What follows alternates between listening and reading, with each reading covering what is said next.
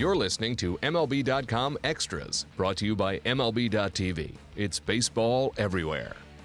Time for some more Cincinnati Reds conversation. Dave Raymond with Richard Justice today. Great to have you, Richard.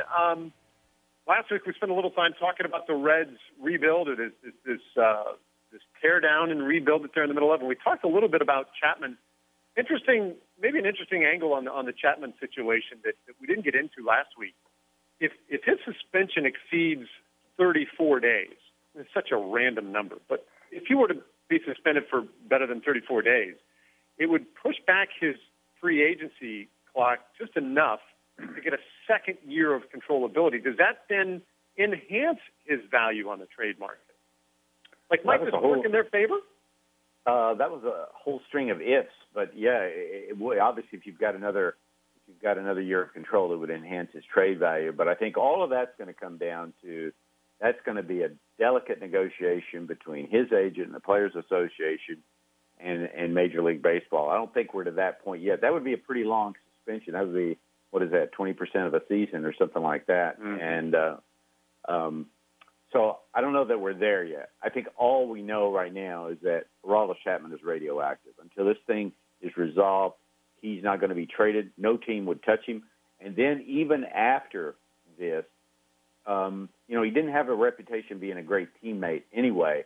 And so then we step forward and you say, okay, is this a guy, considering his past, considering his free agency, considering his talent, that we want on our club? And just based on talking to clubs right now, he's not even on the radar until there's more answers. Okay. All right. Well, you've seen these types of rebuilds before, and I think fans justifiably have questions that maybe you can shed a little light.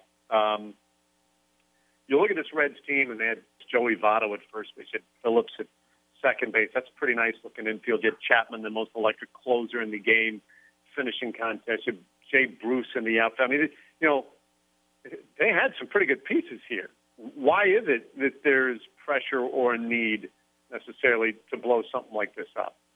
Well, it's funny you say that. I looked at their club last year, standing in their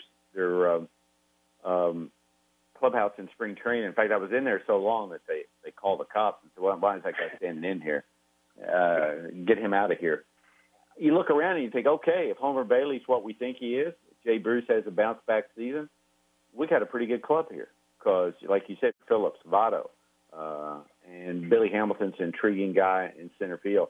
Just didn't work out. And there was a point where then you look at the division. You look at where the Cubs are. Cubs are building a monster. You look at where the Cardinals are. They're going to win every year. The Pirates are as well-run as any franchise in baseball. And as long as they have McCutchen, they got a chance to win. So you're thinking, Billy, it's the old Billy Beane thing. If you're not moving forward or back, if you're staying still, you're nowhere. So you had to take – the hardest thing to do in sports, I think, is to take a realistic look at where you're at and say and evaluate yourself. And the Reds, to their credit, to Bob Castellini's credit, and Walt Jocketty's credit, they took a look at themselves and said, you know what, we're not close. And so they started fast forwarding those young guys, pitchers, to the big leagues last year. And the decision now is we're going to tear down as much as we can. Having said that, Homer Bailey's not tradable right now. I'm not sure Jay Bruce is tradable right now, and given his production, although he translates certainly as a platoon player.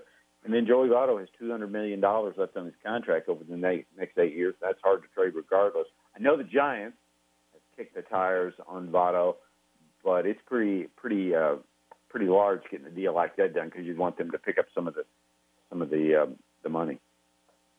Is this what we're seeing, in Cincinnati? Maybe very similar to what we saw in Houston in recent years. The Brewers are trying to replicate the same thing. This sort of extreme blow-up, is this a newer phenomenon and something that we're going to see with more regularity now? Is this just cycles that every team is going to go through now? You're going to have a little run of success, you're just going to completely obliterate it and suffer for a couple of years and try and rebuild? Is that what we're looking at? It's a reminder that big contracts can be painful and they can limit your flexibility and what you can do. And, a couple of years ago, maybe even a year ago, you and I would have looked at the Astros and go, do they know what the heck they're doing? I mean, are they headed on the path back? And by midseason last year, people like Billy Beane were referring to it as the Astros model. Just take your lumps in the short term, get it right in player development, and you'll see it come to fruition. But the key there is that when you get young players, when you trade Hunter Pence, you better get players that you can count on. And when you draft, and you better be right on George Springer and Carlos Correa, and you better find a jewel in your farm system, a Dallas Keuchel and all that. Player development is almost a voodoo in that you got to look at a kid at 16, 17, or 18 and try to translate what he's going to be like both physically and mentally at 23, 24. Scouts say you want me to be Houdini and Evel Knievel all at the same time. So it's an uncertain path, and in a place like Cincinnati where they've won championships, the bar is set high.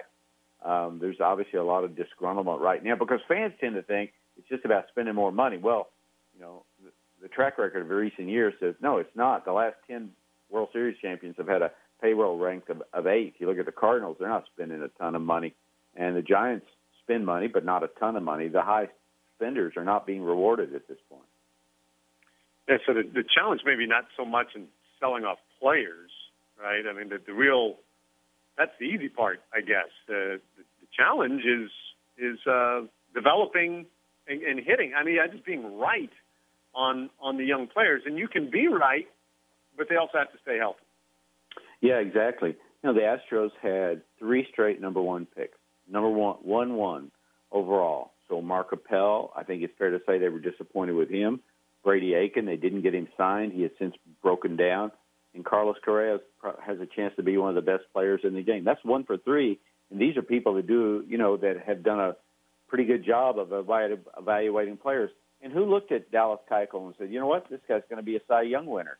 8th round draft pick or something like that. A guy did throw hard, but he had great command of the strike zone.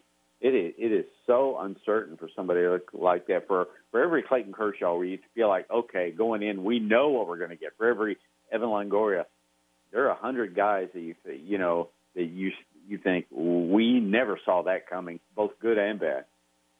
Yeah. Well, it's potentially a bumpy road for these teams. Cincinnati Reds right now, well on their way down the road to a rebuild, and Richard Justice helping us untangle all of it. Thanks, man. Thank you, Dave. Okay, Richard Justice, MLB.com Extras, the Cincinnati Reds edition. MLB.TV Premium, the #1 live streaming sports service, is celebrating 13 years. Watch every out-of-market regular season game live or on demand in true HD. Real-time highlights, live look-ins, pitch tracking widget, and more. MLB.TV Premium includes a free At-Bat 15 subscription. Watch live baseball on over 400 mobile and connected devices. Watch at home, in the office, or on the go, every night, on every device. Blackout and other restrictions apply. Visit MLB.TV for details.